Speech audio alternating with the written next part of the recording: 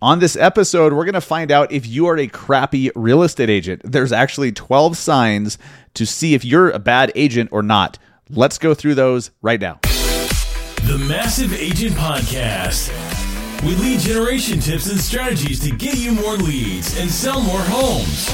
I love to buy houses. I like to sell houses. It takes brass balls to sell real estate. Wait a minute. The leads are weak. You're weak. I've had better. Oh, have I got your attention now? Here's your host, Dustin Brome. What is up, guys? Welcome to episode 280 of the Massive Agent Podcast. I am your host, Dustin Brome, and today I went to Google. All right, I'm like, what makes a bad real estate agent? And I found a great article from HomeLight, the 12 signs that you have a bad real estate agent and what you can do about it. So this article is actually for consumers, but I took these 12 signs of a bad agent and we're going to break them down. Now, there's so many different ways we could do this. There's the 12 signs that you could be a bad agent. There's 12 ways to make sure you're being a good agent by just doing the opposite of these, right? But I'm not going to elaborate on all 12 of these, but there's 3 or 4 that I'm really going to dive deep on because they are massively important. Most of this is common sense, but some of these things on the list apparently aren't common sense to a lot of agents. So be prepared. You may have your toes stepped on a little bit here. But if there's anything that you hear today, don't just get all pissed off and offended and, blah, blah, blah. Because first off, that's what losers do. Second of all, when you react that way, then you completely eliminate any chance that you can learn and improve. If you get upset and you're like, oh, just screw this, because of something you hear today, you have no chance of improving. It probably means you're a shitty agent. So you guys with open minds, you guys that are always striving to do better, always striving to improve as a realtor, this is the episode for you. And anyone with sensitive feelings, it sucks for you. This might not be your favorite episode. But thank God you're learning this stuff now about yourself. This is an episode where you need to look in the mirror. This requires some self-awareness. This requires some honesty, some intellectual honesty. And as long as you can do that, this episode will make you a better agent because you're going to see maybe where some of your weaknesses are and what you need to be focused on. So before we jump into that, welcome to this episode, guys. What are we at? 280? That's crazy. Episode 300 is coming up. I should probably plan something for episode 300. Haven't yet. 20 weeks to go. We'll figure something out. But damn. That's a lot. I appreciate each and every one of you for listening to the show. Everyone who's left us a review. If you haven't yet, very easy to do. MassiveAgentPodcast.com/review. You can even do it on Spotify now as well. We appreciate Spotify reviews. But you guys, the reason why I keep coming back every single week is because of you and because I hear from you. You send me a DM on Instagram, a YouTube comment on one of our YouTube videos, over on the Massive Agent channel. If I was just speaking into the abyss and I'd never heard from anyone, I don't know if I'd still be doing it. So thank you for keeping me going. I do this for you and it's been fun. So let's jump into it. Before we get started, I have to give a shout out to one of my favorite service providers and vendors in the industry, Keeping Current Matters. KCM, they do all the hard work. Every single one of you probably makes an effort to stay up on what's happening with interest rates, with the economy, with the housing market, and all of that, right? All the macroeconomic trends and the political bullshit. You try to stay up on that stuff. Hopefully you don't try too hard because you can be inundated and then you never get any work done and it's constant negativity. So I actually don't watch the news at all. I still see it because it's on social media, but I avoid it like the plague and just keep my head down and get busy. Because someone that I look up to a long time ago, someone very wealthy, said, you don't need to watch the news. You don't need to listen to talk radio. You don't need to do all this stuff every single day because it's destroying your mindset. And he said, if it gets bad enough, they'll come tell you. If whatever it is important enough, you'll frickin' hear about it. So take that for what it's worth. There's a little rant. Hopefully you're not totally inundated with all this stuff. So if you have unplugged from the news and all that, good. There's Keeping Current Matters. That's their job. They just stay on top of literally everything. They decipher the news. They decipher market updates. They decipher what's happening. And then they just give it to you, members of Keeping Current Matters. Not just here's what it means, but here's how to communicate this to your clients. So if you want to really, truly become an advisor and know how to communicate what's happening and what's going to happen in the housing market and with real estate, you need Keeping Current Matters. You can try it out for free today at trykcm.com/bam. So for this week's episode, I got a little lazy. I went to Google and I said, what are agents bad at? And I was curious. I don't know why I thought of this, but what are agents bad at? And I came across this article by Homelight, and I'll link to it in the show notes. And if you're watching on our YouTube channel, it's in the YouTube description. 12 signs that you're a bad real estate agent. Right now, this article is actually for consumers to identify if they have hired a shitty agent, and if they did, what can they do about it? So, but I'm going to focus on these 12 things because this is really a roadmap to decide if you're a good agent or not. Most of us, if we're being honest, we do some of them well, and some of them are kind of weaknesses. I think that's fairly normal, but you need to know about the weaknesses. I'm going to go through the 12, and then I'm going to highlight a few of them at the end. But let's go through all 12. So according to this Homelight article, according to the interwebs, a bad real estate agent, number 1, drops the ball on communication. Number 2, does real estate as a side gig, part-time agents. Number 3, has their own agenda and gets pushy about it. We're going to talk about that one. Number 4, unfamiliar with the market. Yeah, hard to be a great agent if you don't know what the hell is going on in your market. Number 5, runs late or is a no-show to appointments. Yeah, pretty common sense. You're a shitty agent if you don't show up to the appointments you set. Number 6, not a great negotiator. Number 7, lacks marketing skills. You better believe we're going to talk about that one. Number 8, acts dishonestly or unethically. Interesting. Number 9, is overeager to please. That's super interesting. Number 10, acts as a messenger rather than guiding you through the process. Damn right, we're going to talk about that one. Number 11, doesn't ask any questions. I'd agree. That's you're shitty if you don't ask any questions. How are you supposed to know how to help them if you don't ask them questions about what it is they need help with or what they're trying to accomplish? No brainer, but it's amazing how many agents do all the talking and don't ask any fucking questions. And number 12, fails to get the results for your home, right? If you can't get the job done in the eyes of the consumer, you're a bad agent. I don't even think that's unfair. Do you? I mean, we're being honest here today, right? Like, we're being adults here. We're being honest. We're able to think critically about where we as agents may fall short. We have to do that so we can fill in those gaps and not fall short anymore in these areas. We have to be aware of where we are falling short. So those are the 12 things. Let's go to number 3. Okay. A bad agent has their own agenda and is pushy about it. I completely 1,000% agree. This is why, now I've learned this from experience. This is why you must be financially sound. You must have a firm financial footing. You must have a thriving business. You must have investments out there that are bringing money in outside of commission. You need to have multiple streams of income. You have to be in great financial shape to be the best agent. Here's why I say that.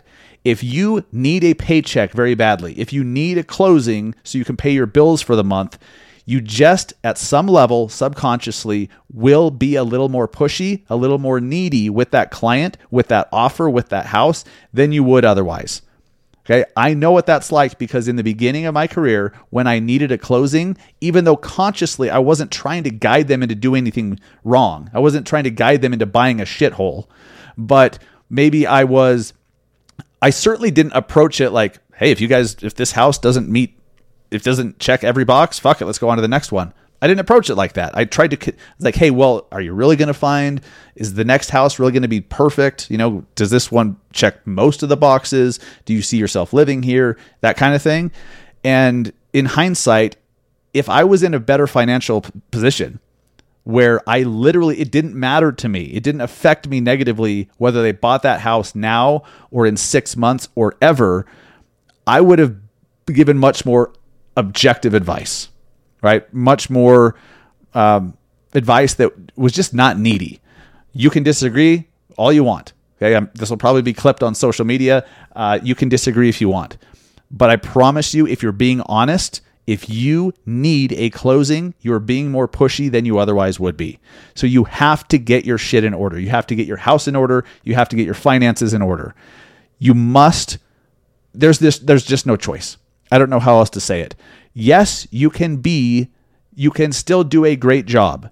You can still help clients sell homes. You can help your clients buy homes.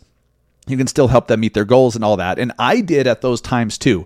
But I know that there were times I was a little bit more needy, a little bit more pushy than I should have been, because I needed the commission check. Are you in that situation? And if so, the solution is hire a coach, take a course, join a team, do something, start actually putting some freaking money into ads. Something that we do within my coaching group, the Massive Agent Society, is we help you see how much a closing costs. How much are you spending on marketing? And then how much does that lead to in commission? I mean, we find out that for example, every time you spend $2,000 on average in marketing, ads and whatnot, you're making $9,000 in commission. You have to know that stuff first. We have a spreadsheet, a success tracker, we call it, within the society, that you just plug some numbers into and it calculates it for you. And it's like, here's how much you're spending on marketing, and here's how much a closing is worth to you, and here's how much you make for every dollar you spend on marketing. Pretty helpful. Pretty helpful to know that for every dollar you spend, you're going to make $3. You need to know this stuff. So take responsibility for where you're at. Maybe you need to set your goals higher. You need to work on your confidence. You need to work on your mindset. It's probably all of the above, if we're being honest. But you have to take control and get your finances in order. You have to make a shitload of money and build a business if you want to be completely objective to where you don't need the closing at all. You may like that advice. You may not. That may trigger you. You may think I'm an asshole or I'm insensitive. Whatever. I don't give a fuck. It's true. It's real. It's honest. Because I was that needy agent. Even though I didn't mislead anyone, I was a little bit more pushy and needy than I could have been or should have been. Just the facts. Let's go on to number 7. Number 7 on this list, lacks marketing skills. Yeah, kind of hard to be a great agent if you have no idea how to get the seller a shitload of eyeballs on their property. This is what drives me nuts too. Agents that do a shitty job marketing their own brand, your own business. Your Instagram is nothing but Canva quotes or just listed, just sold graphics. There's no personality, no videos that bring value or educate at all. It's just crap. And then you show up at a seller's kitchen table and say, I'm a marketing expert. I'm going to get you more exposure, more eyeballs for your house than anyone else. Bullshit. They know it. All they have to do is go to your Instagram. All they have to do is Google you. And they're like, this person doesn't even show up. This person doesn't even... If they Google you and all they find is that profile page on your brokerage's website, that's not your website. It's a profile page on your brokerage's site. It's like, here's our agents, or meet the team or whatever. That's all they see, and they don't see shit else. They don't see content. They don't see YouTube videos. They don't see articles you've written. They don't see educational videos on Instagram or TikTok. They know you're full of shit. They're like, you're not... You can't even market your own brand. You can't even market for your own business. How are you going to do that for our house? You have to take marketing seriously. Marketing is everything. The best marketer wins, not the best agent. The best marketer wins. The best known agent wins. Yes, you have to do a great job, obviously. And we're talking about how you can do better at that job. But the best marketer wins. This is why we focus about 50% of the time on marketing efforts within the Massive Agent Society. The other half is all mindset. It's what's going on between your head. It's the expectations you have of yourself. If you want to make $1 million a year, yet you're stoked as hell to make 70, and then you take your foot off the gas as soon as you hit 70, you're done. You're never going to hit $1 million. You're never going to hit 100,000. Maybe fluke for a year, but you're just going to go right back down to your average where your financial thermostat is set. If you guys have ever read Secrets of the Millionaire Mind, you know about the financial thermostat. I think we talked about that on a recent episode. Get this book. Yeah, it's on my desk. Secrets of the Millionaire Mind by T. Harv Eker. It's on the Massive Agent book list. MassiveAgentPodcast.com/book list. Just an Amazon list of all the books I recommend. Go get that. But you've got to work on your mindset just as much as you work on your marketing. But if you become a master in both, oh my God. But your clients know if you lack marketing skills. If they list with you and you've made big promises and then they're not getting any showings, or they're like, how come I'm not showing up on this website, and how come there's no this, and like, aren't you going to do a video to promote the listing? And then you don't do any of that shit. You just put a sign in the yard. They know you're a clown. They know you lack marketing skills. So I completely agree with number 7 here. A bad agent lacks marketing skills. Yes. Take responsibility for your damn self. I don't care who you are. We can all get better at marketing, myself included. I just spent the last weekend at a mastermind with some extremely wealthy, high-level entrepreneurs and business owners, learning how I can do better, how I can do more. Okay? If you feel like your marketing is just great and you're coasting, you've already fucked up. You can always get better. You can always go to another level. You can always reach more people, be seen in more places. Now, you have to start at the beginning, too, if you're in the beginning. You need to start being seen in places. You have to start, right? Make sure that you have some serious marketing chops. So a bad agent lacks marketing skills. A great agent has great marketing skills. This is just a list of, like, a great agent doesn't do these things, right? Let's do number 10. Number 10 is a bad agent acts as a messenger rather than guiding you through the process. Yeah. One thing that I learned pretty early on in my career, and I don't know why, but for me, it was natural. I noticed I was getting a lot of questions, and then I'm like, well, wait a minute. These questions are all the same. I'm doing a shit job because I should just be, coming out in front and proactively letting people know what to expect, so then they don't even have these questions. If people have to ask you certain questions, I don't mean all questions. There's no way that you're going to eliminate the need for any question ever. That's not what I'm saying. Obviously, you're going to get a shitload of questions from your clients. But the ones that keep popping up, if they don't understand the next steps, then you're a messenger. You're just like, you're not even what they would think, and as justified, they would think that you don't care enough to let them know what to expect, right? So if in the beginning, hopefully you're future pacing and you're saying, here's what to expect. Once you make an offer, then we're going to do this. We're going to order the inspection. We're going to order the appraisal. The lender's going to get to work here and they're going to need a couple things from you. And then after this much time, this should happen. You should be doing that in the very beginning before they even make an offer. Right? And then do it again once they make an offer. Let them know what to expect next. Because the worst thing ever, I know because I've bought my own house and I've a couple times and sold my own house before. I know how shitty it is when you, for me, it was a mortgage lender that didn't let me know what was coming up next. They didn't give me any expectations for timeline, and I'm like, so they could very easily have just set expectations from the beginning.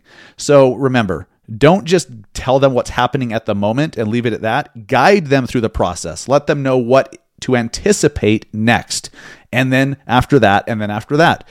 Some of the best agents on the planet are the best at future pacing and setting expectations and educating people on what comes next. Because when your buyers or sellers know what comes next, they're much less stressed out because they're anticipating what's coming up. But the unknown creates a shitload of stress, right? When you don't know what's happening, when you don't feel empowered, that is a bad experience. Be proactive and guide people through the process. Okay, number 11, a bad agent doesn't ask you any questions. I 1,000% agree.